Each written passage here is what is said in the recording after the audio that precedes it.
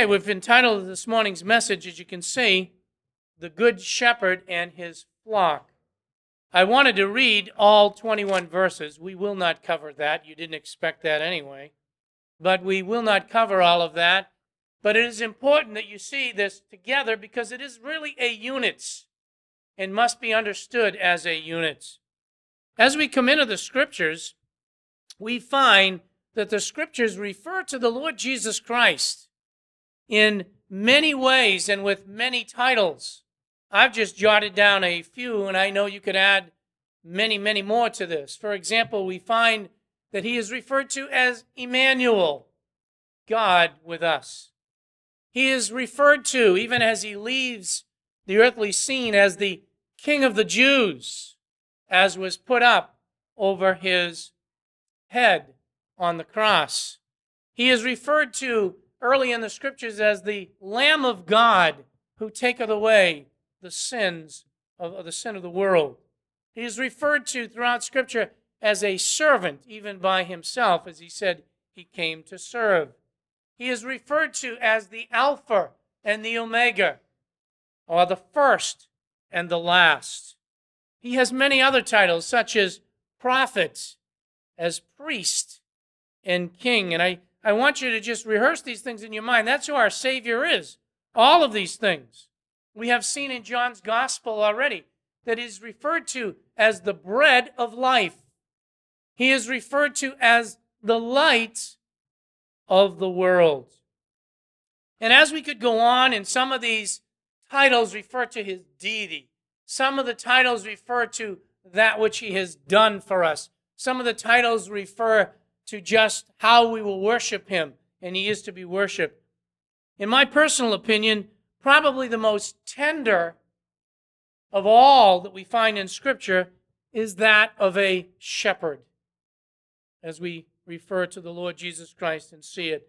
You've just read a very familiar psalm to you that many, even who do not know the Lord, refer to that psalm and refer to the fact that the Lord is my personal shepherd.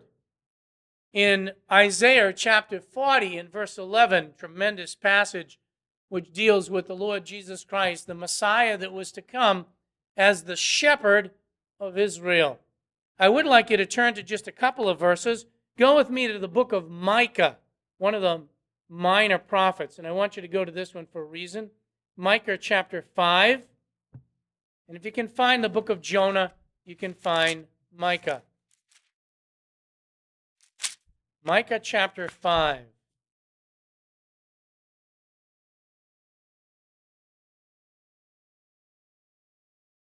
In Micah chapter 5, many are familiar with verse 2, where this passage was used to find out where the Messiah would come from, and that is from Bethlehem in verse 2, the one who would go forth to be ruler in Israel. And we come down to verse 4 in that passage, and it says this, and he will arise and shepherd his flock in the strength of the Lord, in the majesty of the name of the Lord his God. So even there where they, and turn with me to Matthew chapter 2 now, Matthew chapter 2. Even in this passage that was sought out when they wanted to know where it was that this Messiah would come, and they knew where to go, in that same text, in the context of Matthew chapter 2, where they go to research where he would be born for the king, that is Herod. In that text where they find Bethlehem, that is coming from the context of a passage that referred to him as a shepherd. And in Matthew chapter 2 and in verse 6, it is quoted, and you, Bethlehem, land of Judah, are by no means least among the leaders of Judah, for out of you shall come forth a ruler. And then it refers to what we just read, who will shepherd my people Israel. It is a very tender and very compassionate and very moving situation when it refers to the Lord Jesus Christ, the Messiah, as a shepherd. Let me remind you of a couple of other passages that I won't turn to with you right now, but you're very familiar with 1 Peter chapter 2, verse 25.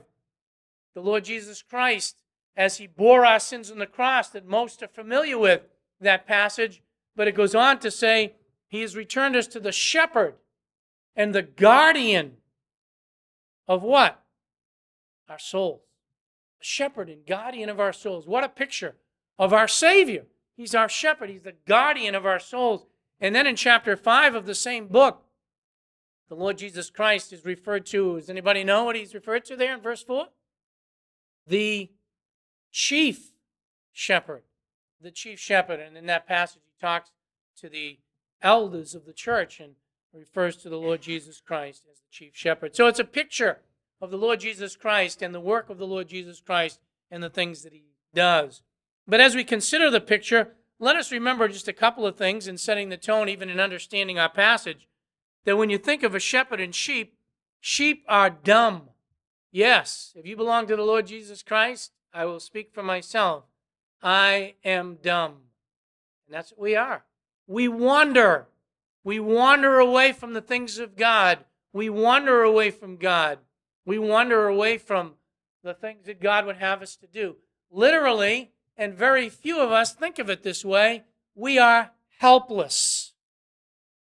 Nobody wants to talk of themselves that way. We think of ourselves as I can handle things. I can do things, and so forth. But sheep are pretty dumb animals, and they are really helpless. And a shepherd is one who is loving. He is one who cares. He is one who protects. He is one who leads. In our context of John chapter 10, this is the text that is known as that of the Good Shepherd. In fact, most of your Bibles probably give it that particular title. And it all goes together, verses 1 through 21. It is also where we find the next statement that is referring to, or the next two actually, the I am statements. We have seen that the Lord is referred to himself as I am the bread of life. I am the light of the world. And we come to the next two, number 3 and 4 in this text, that is that Christ is the door. And that's the one we'll end up dealing with today. And then also that he is the good shepherd in this passage. Now, in order to understand chapter 10 in its context, and I personally think it's very important, that's why I'm taking the time, so often we don't look in the context of what is going on. If we really want to understand chapter 10, I personally believe we need to understand what it relates to. What are you talking about, Pastor Dan? It is related to chapter 9. Now, we have just expounded chapter 9 to you. I don't know about you, but I've found, as I've listened to messages on chapter 10, I've never heard it referred back to chapter 9 personally. But you won't understand chapter 10 properly in its context unless you understand the relationship to chapter 9. Why do you say that? Go look at chapter 10, verse 21. Well, I read the whole thing. In verse 21, it says, others were saying, who were the others? People that were standing there that just heard about the Good Shepherd. That just heard about what? The door. That heard out the whole concept of shepherding. What else? Who were these people? Look at verse 21. These are not the sayings of a demon-possessed man. Now watch this. A demon cannot, what? Open the eyes of the blind. Can he? Why did I go to that verse? Because the people that are standing there, you need to understand this, in chapter 10 are the same people that were there in chapter 9. And what did we have in chapter 9? We had a situation in chapter 9 where there were the leaders that were there. The man who had received sight has now received spiritual sight from the Lord Jesus Christ in chapter 9. The people, the crowd that was listening to the leaders, they were there listening to the exposition in chapter 10 of the Good Shepherd. That's why they're referring to, wait a minute here. Is this the man that you're calling a demon-possessed man? Is the one that just opened the eyes of the blind? And it's in that context. Now, why point that out? For a number of reasons that will help you, I believe, understand chapter 10. Why? Who are the leaders? The leaders are the ones who cast out what? The blind man. They cast him out of the temple. And you're going to see that they get the point of chapter 10. Meaning what? They are the thieves. They are the robbers. They are the strangers. They are the ones who have scattered the sheep in chapter 10. And they saw it. That's why at the end of the passage, they're all upset about what he said. This is coming off of the statement where in chapter 9, if you look back, they just said to him, "We are not the blind ones, are we?" in verse 40. And so the Lord Jesus Christ is going to go right into chapter 10 and demonstrate that, yes, you are the thieves and the robbers. And yes, you are. Who's the one that was cast out in chapter 9? The true sheep. The true sheep. They had just scattered out, if you will, the truly one who came to Christ. The one who was basically not following after another voice. It was the blind man. And the blind man had come to know the Lord Jesus Christ, and these leaders who were supposedly the shepherds of Israel cast him out of the synagogue. And it's on that passage that chapter 10 comes upon us. Now, yes, it's dealing with Christ, and we will deal with that. But you need to understand that the people, that's why at the end there's a division. And they're saying, he's just talked about the shepherd. The leaders just asked, are they the blind ones? And he said, if you didn't say that you could see, you wouldn't be blind. And now he goes into another parable, as we will see in just a moment. And he points out this. Remember this as we go into chapter 10. As you well recognize Christ being the good shepherd, most of you, and know that Christ is the door, most of you. Why does he say that? Because they have just, meaning the religious leaders, rejected Christ. They have rejected him. They don't want anything to do with him. And they have said that anyone who says that he's the Christ will be cast out. And when you walk into chapter 10, Jesus Christ is going to point out to the crowd in front of him and to those who have been witnessing the miracle, I am the good shepherd. I am the door. The ones who have come before me are not leading the true sheep of God. And in that context, he walks into what we are so familiar with when he's talking about the good shepherd. So it's coming right on the heels and needs to be seen in that context of the blind man being healed because he's still standing there. And the Pharisees and Sadducees, that's why the division, they're still standing there.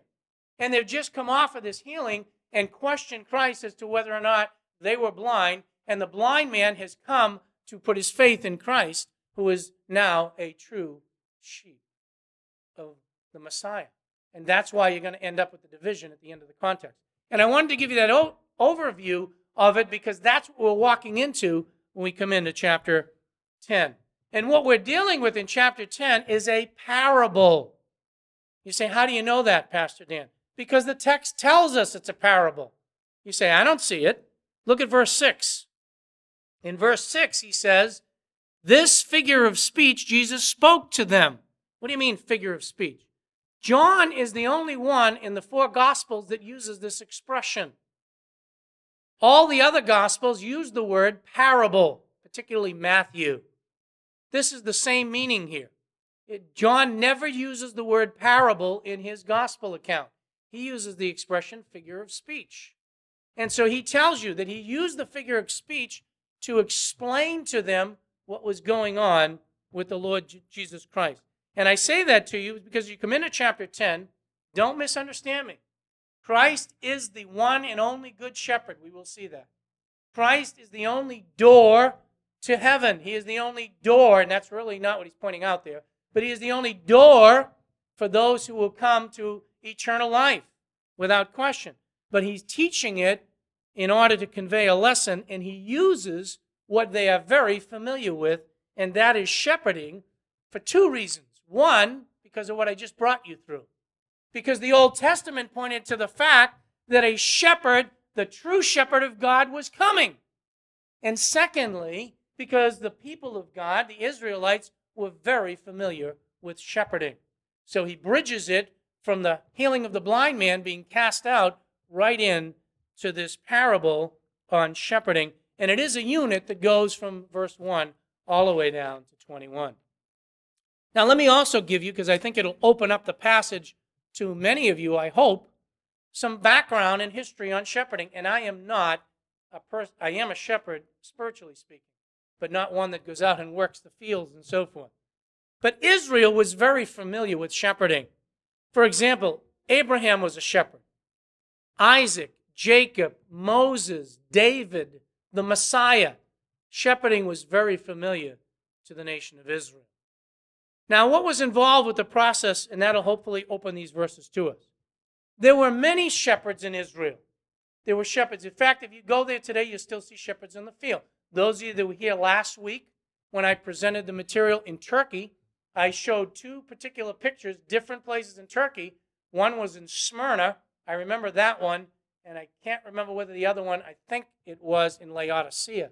But in both of those areas, there were sheep in the field and a shepherd leading them in the field. You might recall, and you'll see it again, I think, in one other area next week. But there were many, many shepherds and many sheep that were involved. But it is not like the shepherds and shepherding that goes on in the Middle East was not like the shepherding in the United States of America, by the way. Just so you get that clear. Why? Some of you are old enough to remember cowboy movies. And I refer back to that. In the United States, in the Western culture, we do not shepherd sheep. We drive the sheep. In case you didn't know that. They usually, in fact, get dogs. And the dogs drive the sheep to where they want, and basically people sit on horses, H-O-R-S-E. You know, I know I had to do that. But anyway, they drive the sheep. That was not the way it was done in Bible days, nor is it done that way in the Middle East, which will help us with our text. They lead the sheep. They don't drive them, they lead them. They take them where they want to go. And the shepherd has a rod and a staff. You know that from Psalm 23. Why? It was used to lead them, to protect them, to fight in their behalf as the predators would come in, and so forth. So we would have these tools, basically, of the trade. They would bring them out into the fields. And one couple more important things that I want to give you, at nighttime, very frequently they would leave their area and they would go into the fields and they would go great distances. So at nighttime, what would happen is rather than returning home with the sheep, they would go into this sheepfold. And within the sheepfold, there were many shepherds that would lead their sheep into that. It wouldn't just be, on occasion, there would be just one shepherd and the sheep. But on many occasions, there would be many shepherds that would come, and because they, at night, did not want to return home with the sheep, they would leave the sheep there in a sheepfold, and they would hire a gatekeeper.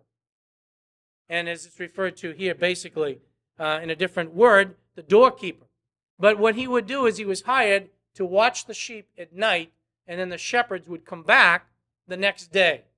And what they would do is they would call, and they had their way that they would call their sheep, and the sheep would then follow them, and they'd lead them out into pasturing. So it was not in one fold, but many. That is the background to this particular, and that's really in a quick summary. And I believe what you have here, just to give it to you, is 3 divisions. Now, I give it a little differently in the bulletin for my purposes of the exposition. But I believe what you've got here is 3 different scenes. One in the morning, one in the afternoon or midday, and the other one at night. And when you go from verse 1 to verse 21, the Lord simply illustrates it that way to us. The first one is verses 1 through 6. And let's attack the first 2 this morning. So hopefully that'll give you a little bit of background of shepherding and how the Lord spoke about it in the Old Testament in the context with chapter 9 as far as who's listening to this and who's watching this and observing this. First thing we need to realize, and this is the morning scene here, believe it or not, in verses 1 through 6, is that there are many false shepherds. Verses 1 through 6 again, in the light of what I just said. Truly, truly, I say to you, he who does not enter in by the door into the fold of the sheep, but climbs up some other way, he is a thief and a robber. But he who enters by the door is the shepherd of the sheep, and here's the doorkeeper. To him the doorkeeper opens, and the sheep hear his voice. He calls his own sheep by name, leads them out. When he puts forth all his own, He goes ahead of them, and the sheep follow him because they know his voice. A stranger they simply will not follow, but they will will flee from him because they do not know the voice of strangers. This figure of speech Jesus spoke to them, but they did not understand what those things were which he was saying to them. Okay, now obviously from verse 6, you see we're dealing with a parable, as I pointed out to you. And he's explaining, and they didn't catch it as familiar as they were with shepherding. By the way, it was stone walls, and there was only one way in. There was one door, and that's where the doorkeeper was. And in some cases, when it was a single sheep and a single shepherd, the actual shepherd, and many are familiar with that, would sleep near the door. But oftentimes when there were multiple, which is the case here, there would be a doorkeeper, and he would keep it, and they could only get in one way. What he points out is, as we look at this situation, that the sheep had stayed there all night. The hired doorkeeper is there. And the shepherd, after leaving them there for the night, returns. And as he returns, he comes through the doorkeeper, and then he calls his sheep out. So this is in the morning when he's getting ready to take them out to the pasture. But you notice he says that there are thieves and robbers and strangers. This ought not to be new to us. Remember David, who was a shepherd? He said, the Lord will deliver me from Goliath. Why? Because when I shepherded God's sheep, who did he keep the sheep from? Anybody remember? The lions and the bears. Okay?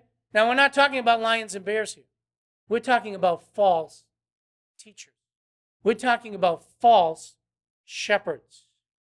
Not everyone who tends a sheep, and that is true today. I want to get right even in application already.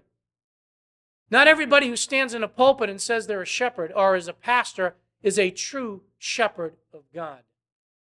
Not everybody who is a religious leader, the ones who were standing there listening to this, were thieves and robbers. They didn't care about the sheep, really, at all. In fact, they were scattering the sheep as opposed to caring for them, as opposed to ministering to them. These people were not appointed by God. How do you know that, Pastor Dan? Would you turn with me to Matthew 23 for comparison just a second? Matthew chapter 23.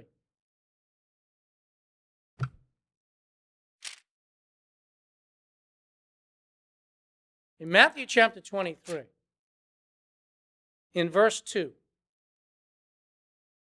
many are familiar with this passage in Matthew because of the scathing that the Lord Jesus Christ gives to the leaders, the quote-unquote shepherds, the Pharisees and scribes who were supposed to be the shepherds. And he says in verse 2 here, he says, the scribes and Pharisees have seated themselves. God didn't put them there. He seated themselves in the chairs of Moses.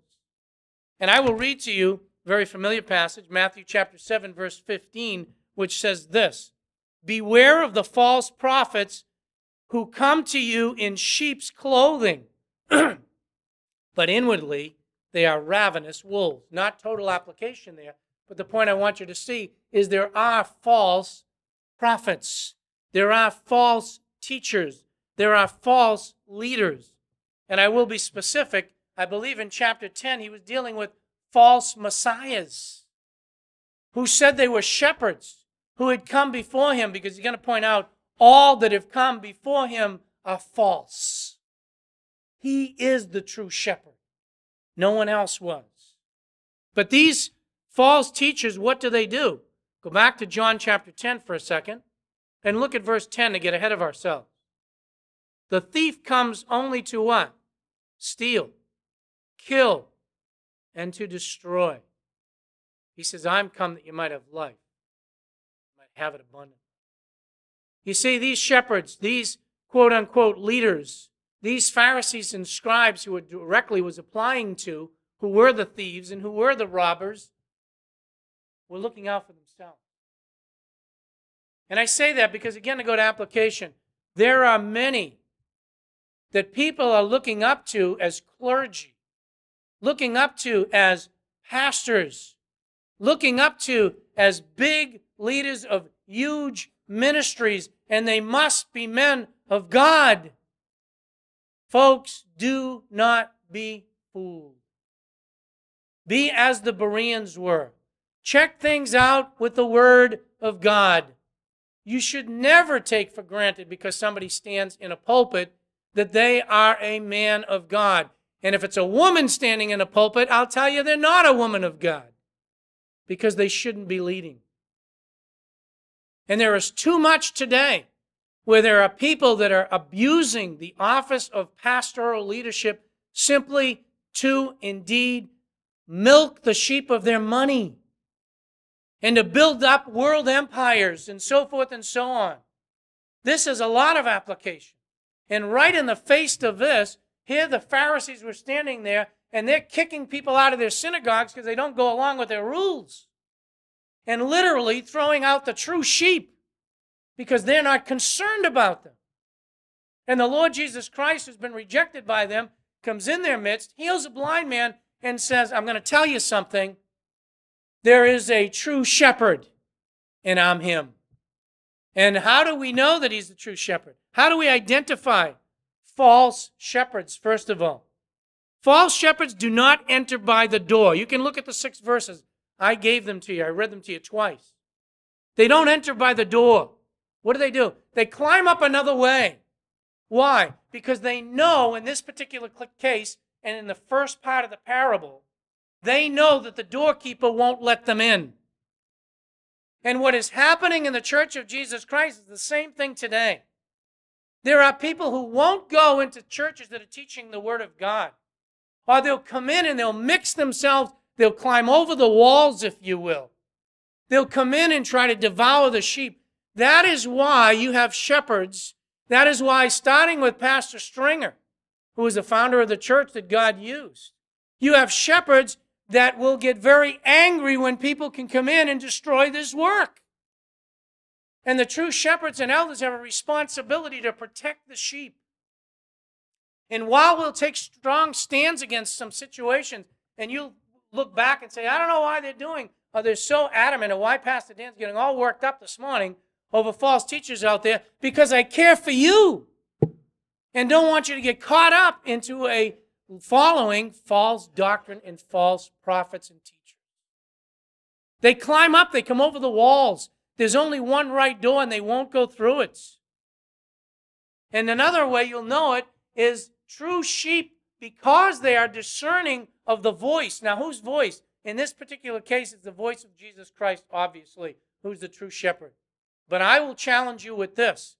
The voice should be that which is coming from the Word of God, so that you can check things out and know that it's truly rightly divided and rightly fed to you.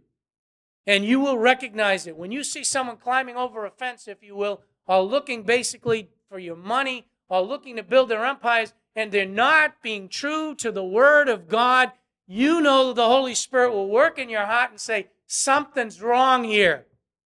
That's because the voice is different. The voice is different. And true sheep will flee. And that's what he's demonstrating here.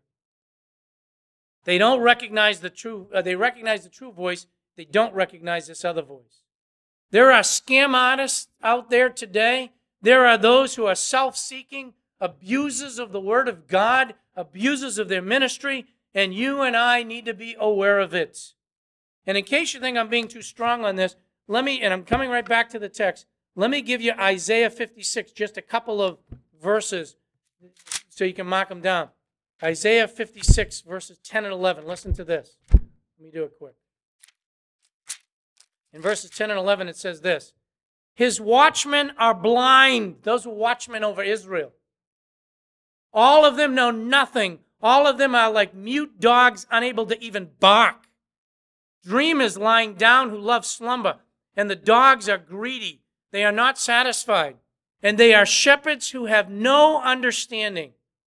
They have all turned to their own way, self-interest. Each one to his unjust gain. To the last one, he says. In Jeremiah chapter 23, In Jeremiah chapter 23, in verses 1 and 2, it says this, Woe to the shepherds who are destroying and scattering the sheep of my pasture, declares the Lord. Therefore, thus says the Lord God of Israel concerning the shepherds who are tending my people, you have scattered my flock. You've driven them away. You have not attended to them. Behold, I am about to attend to you for the evil of your deeds. The Lord was talking to those who were claiming to be shepherds of Israel.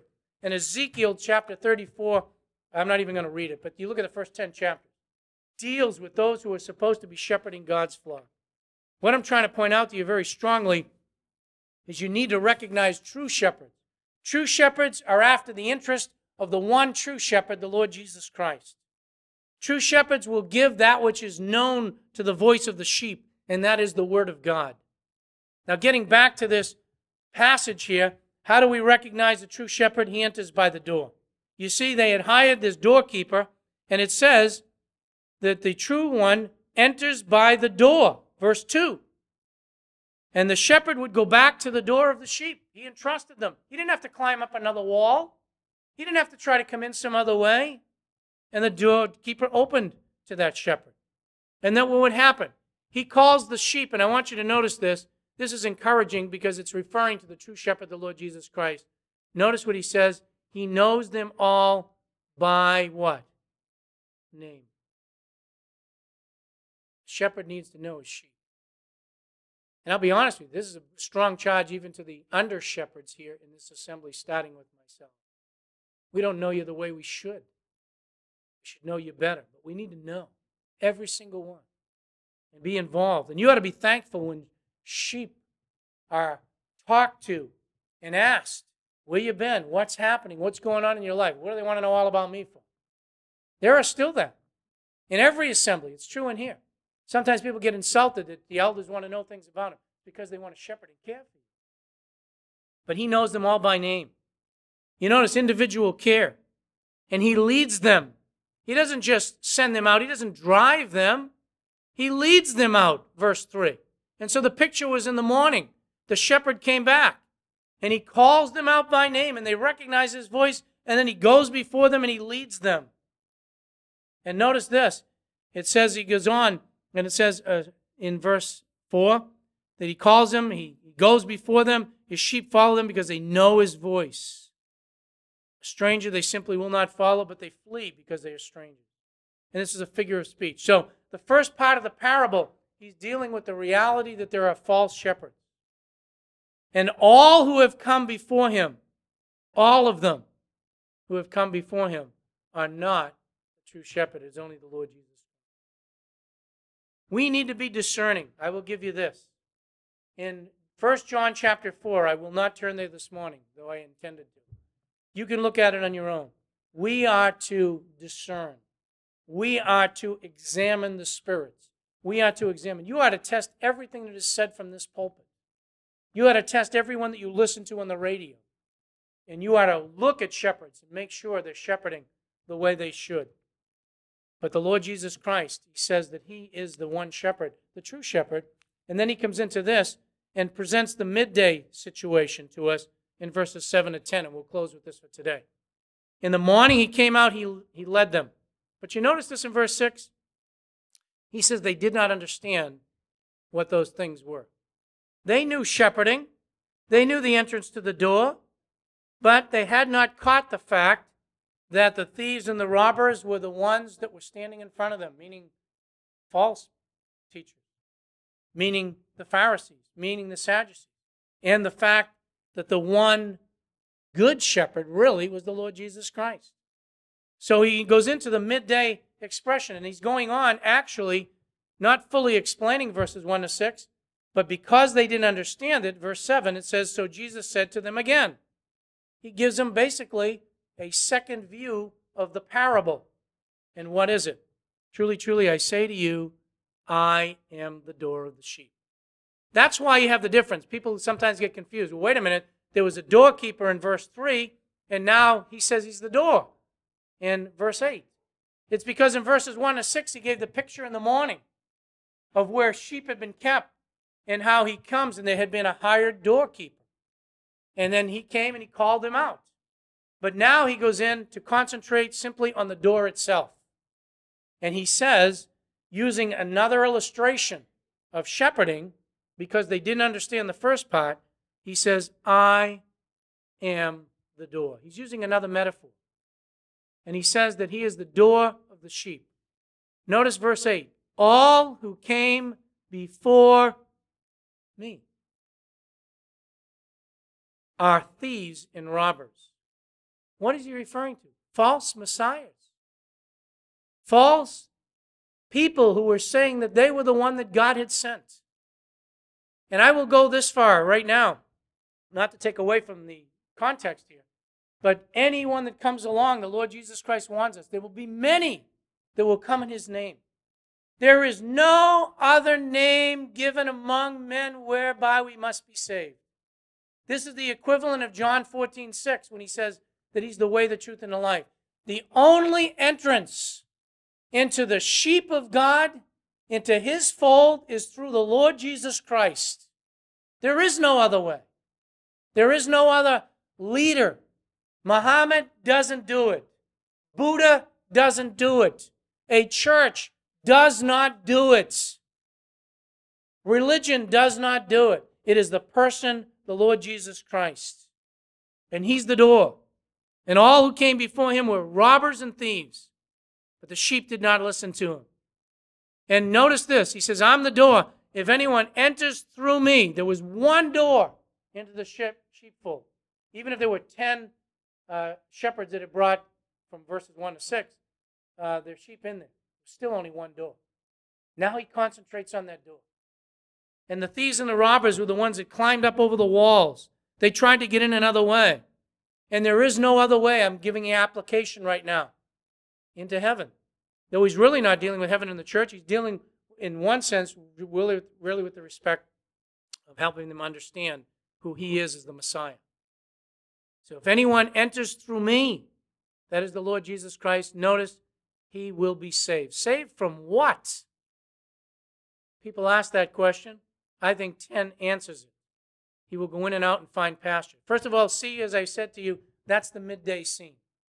Once they come in and out through the door, they can go out into the pasture, and he would lead them during the day, and they could enjoy the pasture. Then they could come back in, and there was the one door, and he would be the entranceway.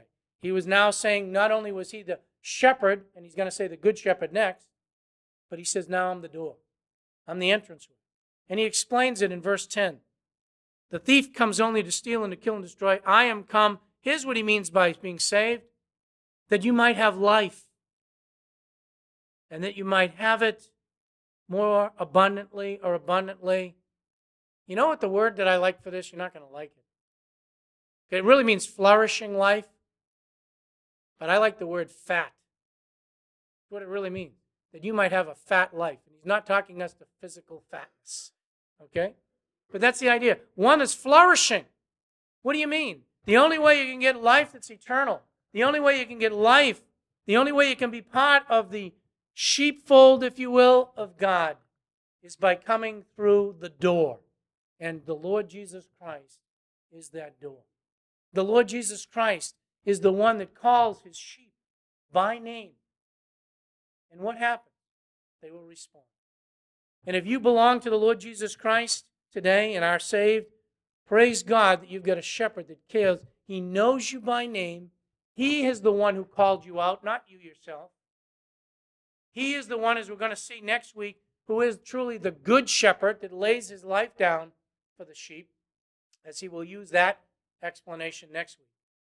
But he is the only doorway. And by application, yes, the only doorway to heaven. The only doorway to forgiveness of sins. The only doorway into the sheep of God. There is no other way. And if you've come, you can praise God that he called you out by name.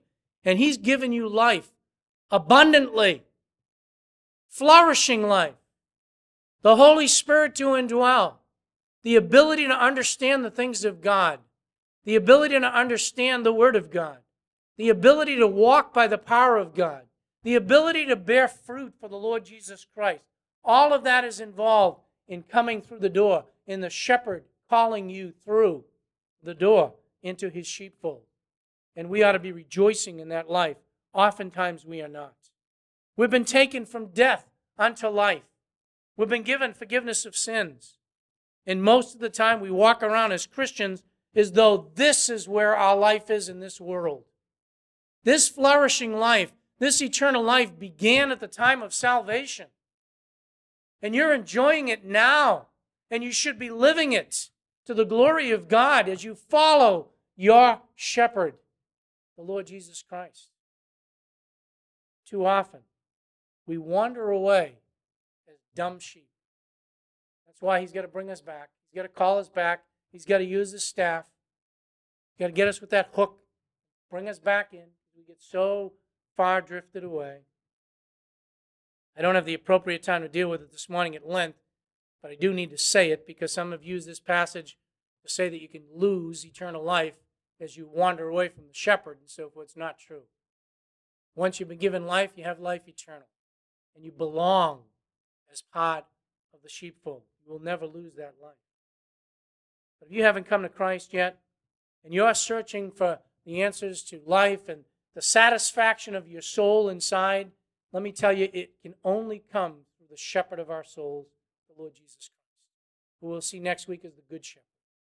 The only one who is the door, the entranceway into eternal life, the entranceway into the sheepfold of God, the entranceway into forgiveness of sins. Why? I just this past week saw an illustration of the tabernacle. Actually, there was a physical thing that I saw that had the dimensions of the tabernacle and looked at it and so forth. And it talked about the sacrifices. The reason why is the Lamb of God sacrificed himself to the God of heaven and earth as a mercy seat. He who knew no sin became sin for us. The only acceptable sacrifice of God, the mediator of the new covenant, the one true living God laid down his life so that we can have forgiveness of sins and the gift of eternal life. It only comes through faith, faith alone, in Christ alone. It has to come through the door of the person. And if you haven't come to Christ, our desire is that you come in to the sheepfold of God, not on your own doing, because you hear the voice of the Lord Jesus Christ calling you through the door of Jesus Christ. Is the way to eternal life. Let's close in prayer. Our Father in God, I thank you and praise you, the great shepherd of our soul, who while we were wandering astray, we're reminded in Peter, called us back. Father, you sent your Son, the Lord Jesus Christ, out of your love, who would bear the price and penalty of our sin. Thank you that he's the shepherd that calls. We thank you that he is the door to life. You can be saved, have eternal life. Thank you for the many in this room that you've called. Help us, Father, to realize that you called us to a life of abundance, a life that is to flourish, a life that is to flourish for the glory of God. Help us to love you more. Help us to be discerning of people who, be it on the radio, the TV, who stand in pulpits, who present themselves as shepherds who are not true shepherds, to not be carried away by their doctrine, tossed to and fro. But, Father, to be listening to the voice of God, which is only found in the Word of God. And to true shepherds who are trying to care and feed the flock and lead the flock. And I pray, Father, that you would help us to have that discernment.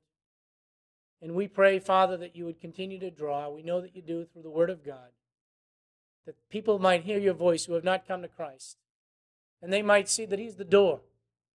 Yes, true, the door to heaven, but the door into the sheepfold of God, the only way, the one who is the Savior of the world, the one who can give life, can give forgiveness of sins. And while there could be in this audience people who have been trying religion, trying their own self-satisfaction, or following even after false teachers, help them to see the one true Messiah, the one who is the shepherd predicted in the Old Testament, and the true shepherd sent by God is the Lord Jesus Christ. Might they come to put their faith in him today. They might have eternal life. the abundance of life. Lord, help us to walk out of here rejoicing, living the abundant life, your glory. We ask this in